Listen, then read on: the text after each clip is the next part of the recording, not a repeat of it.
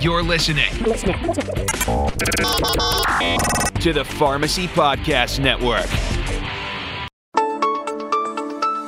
Welcome to SenioRx Radio, part of the Pharmacy Podcast Network. SenioRx Radio is brought to you by the American Society of Consultant Pharmacists, the ASCP. ASCP is devoted to optimal medication management and improved healthcare outcomes for older adults. Learn more at our website, ascp.com. Welcome to SenioRx Radio. My name is Jaron Stout. And my name is Joanne Pauyo, and we are the new SenioRx Radio hosts.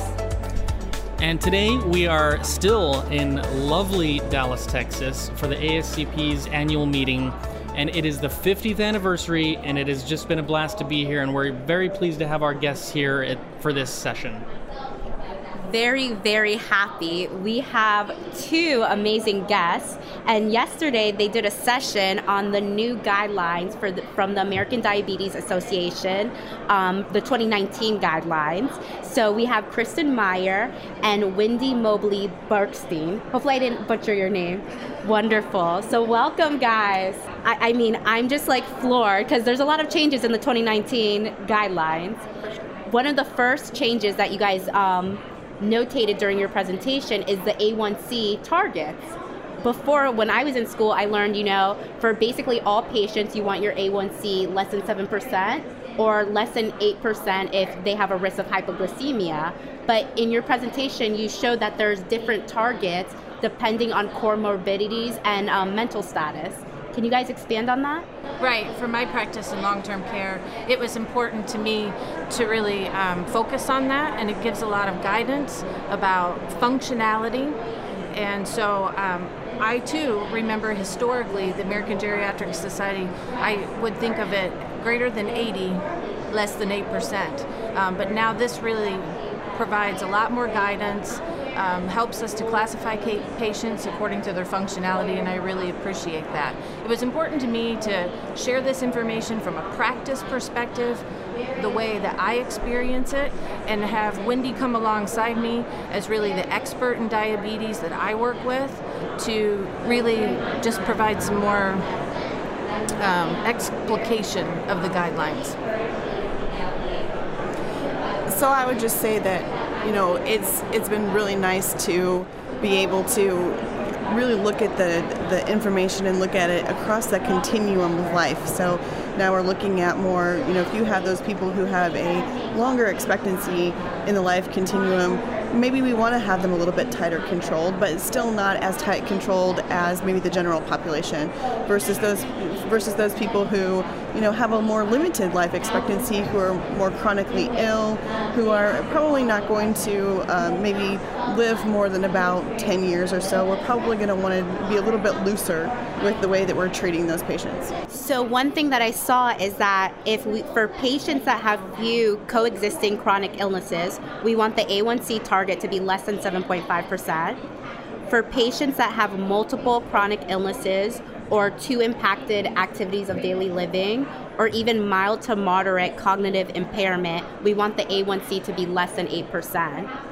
And then for patients in long-term care facilities, or skilled nursing facilities, and with patients with end-stage chronic illnesses like end-stage renal disease or moderate to severe cognitive impairment, we want the A1C to be less than 8.5%, which is a big change for all pharmacists in the community setting, in the hospital, as well in long-term care. What do we want our target to be?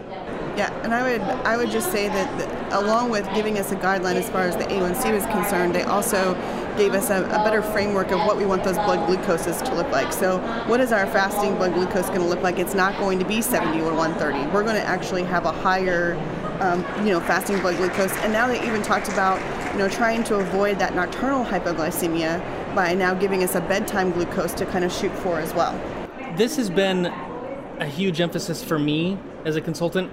I've been building my own practice for a couple of years, and it's grown significantly.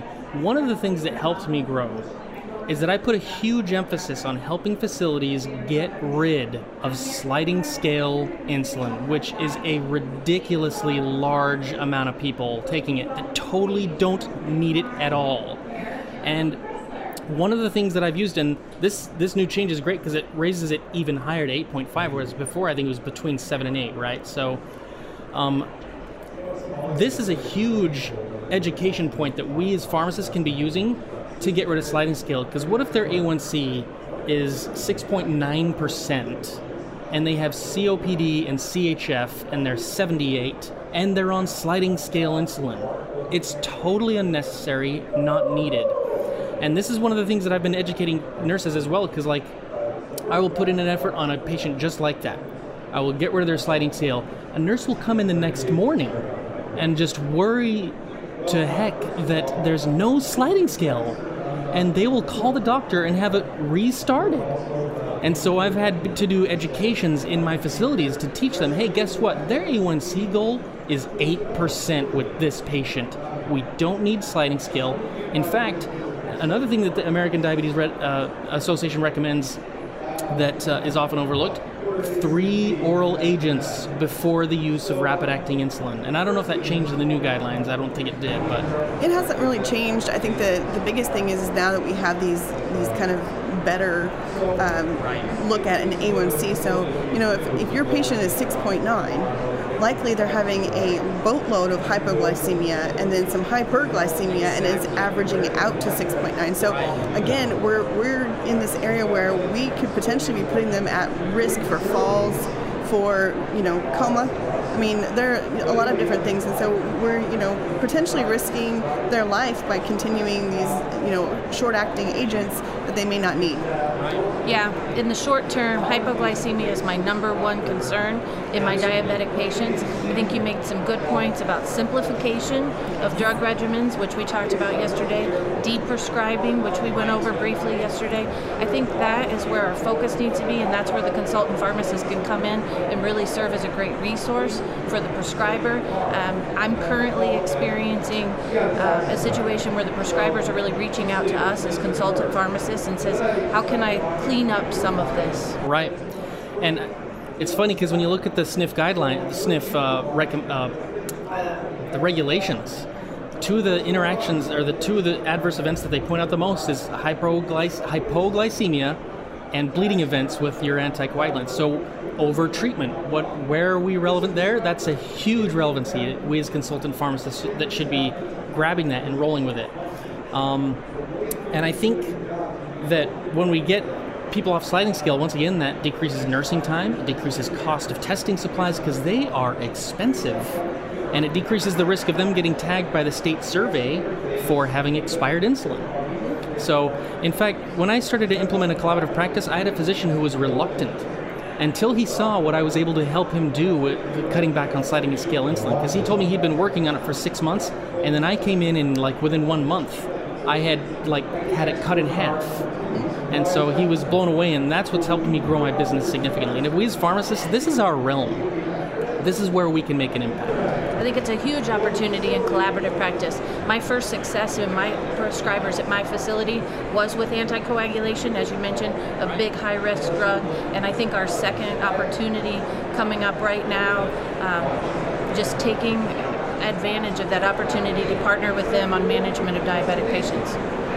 So in the new 2019 ADA guidelines, there was a lot of changes in how we choose our drugs. So let's start with insulin. So before, the initiating insulin was based on A1C. If there's an A1C greater than 10, we start insulin. I don't know if that was 2018 and 2017 as well.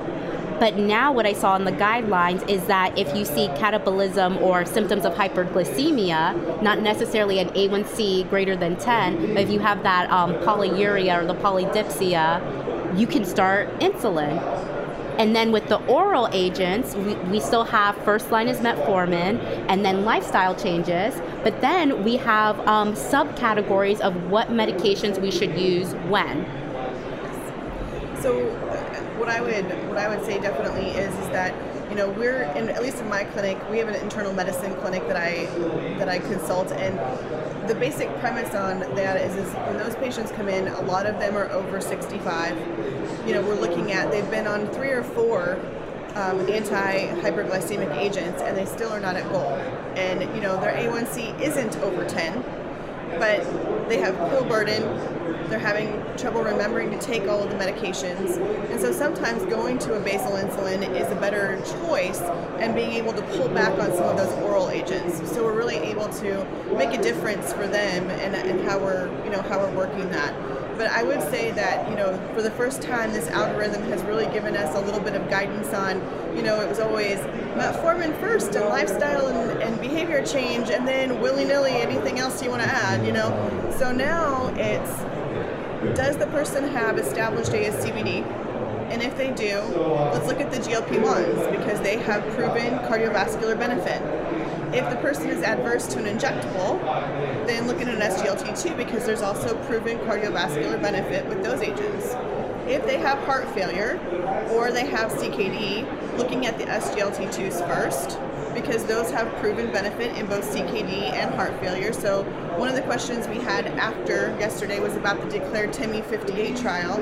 So that one was about dapagliflozin, and that is now probably going to be a higher recommended SGLT2 because of its great outcomes in reducing hospitalizations from heart failure, as well as providing some benefit to those patients that have heart failure.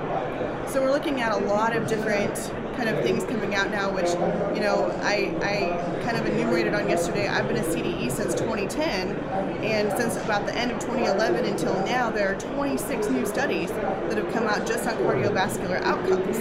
And so it's amazing now to have all of this information, but then to keep it straight is the difficult part. Right, and Wendy, you mentioned yesterday that now the ADA guidelines are more of a living document. Yes. Because the rapid pace at which this new information is being published about these drugs, and to me it just re-emphasizes the need for the consultant pharmacist to come along alongside that prescriber and be that drug expert that they need. Applying the guidelines judiciously is one of my mantras. So another thing I personally have like a triple cocktail that I always go to help get rid of sliding scale. And I'm just curious if you guys have that same thing and what it is, so that I can gauge if I'm on the same page here. Of course, especially when I'm teaching students, we're looking at, is the person on metformin, of course looking at their EGFR and making sure that everything is great there, but looking, are they on metformin? Have they been on metformin in the past and didn't tolerate it? Kind of what was the reason they didn't tolerate it? Because a lot of times if they didn't change their diet, that's the reason they're not tolerating it, and of course in my practice they're ambulatory, so if they haven't cut back on their carbs, they probably have diarrhea.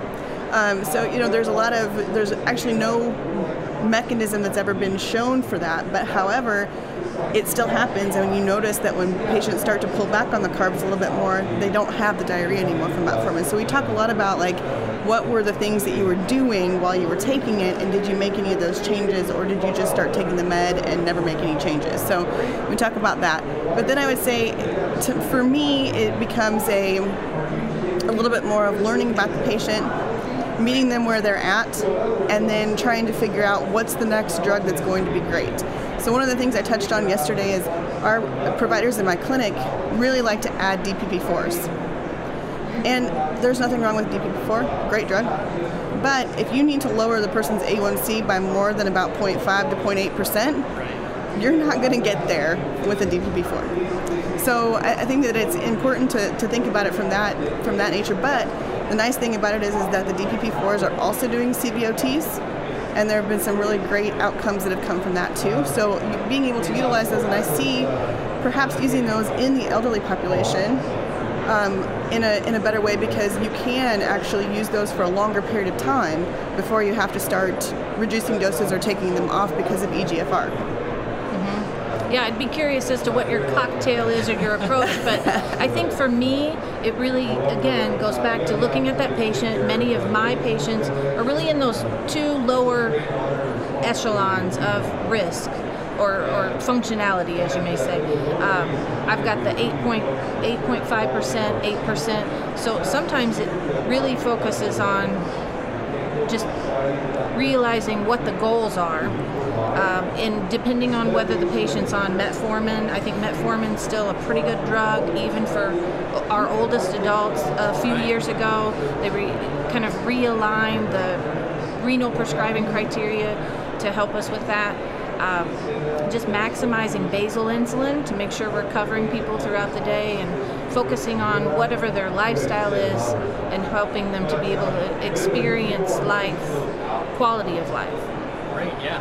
And did you want to know mine, or is that what you're Absolutely. saying? Okay. So usually it's the Medicaid population I'm trying to get away from the sliding scale and the long-term care wing. So I always pick 3, like a DPP, but now keep in mind, when I do this, it's to get rid of sliding scale, to replace it. So the 0.5% A1C, absolutely that's relevant.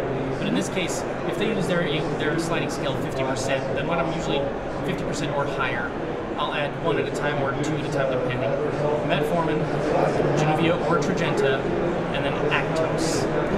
But whenever I do that, I always look for their kidney function, because which one should we use, Tradjenta or Januvia?